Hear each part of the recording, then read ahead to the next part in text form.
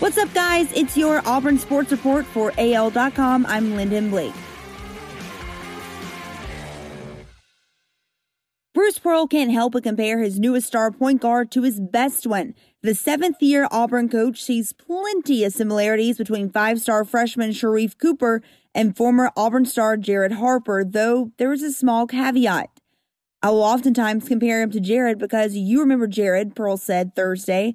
I will say he is ahead of Jared as a freshman, but he is not Jared Harper yet because we remember Jared as a junior. Less than a week after Auburn picked up a commitment from 2021 power forward Jabari Smith, the highest-rated recruit in program history, Bruce Pearl and his staff got to work on the 2022 class. The Tigers on Thursday picked up a commitment from 7-foot center Sage Tolentino, the 2022 prospect announced on his Instagram. Tolentino is the first commit of the 2022 class for Auburn, which led to a boom from Pearl's own social media account. So far this season, wide receivers Anthony Flash Schwartz and Seth Williams have taken turns carrying Auburn's receiving game as the passing offense learns how to mesh. Williams led the way in the season opener against Kentucky with 112 yards on 6 catches.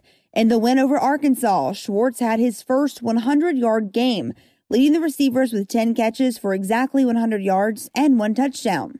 There's another key player in the passing game who is not a receiver, quarterback Bo Nix. While the receivers have to do their part to get open and make the catch, Nix needs to be able to get the ball to them. So far, Nix has completed 57% of his passes. He's overthrown Schwartz and underthrown some others, but he's also made some impressive throws while scrambling.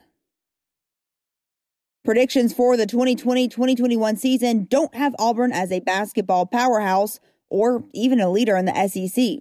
But that's to be expected, Coach Bruce Pearl said.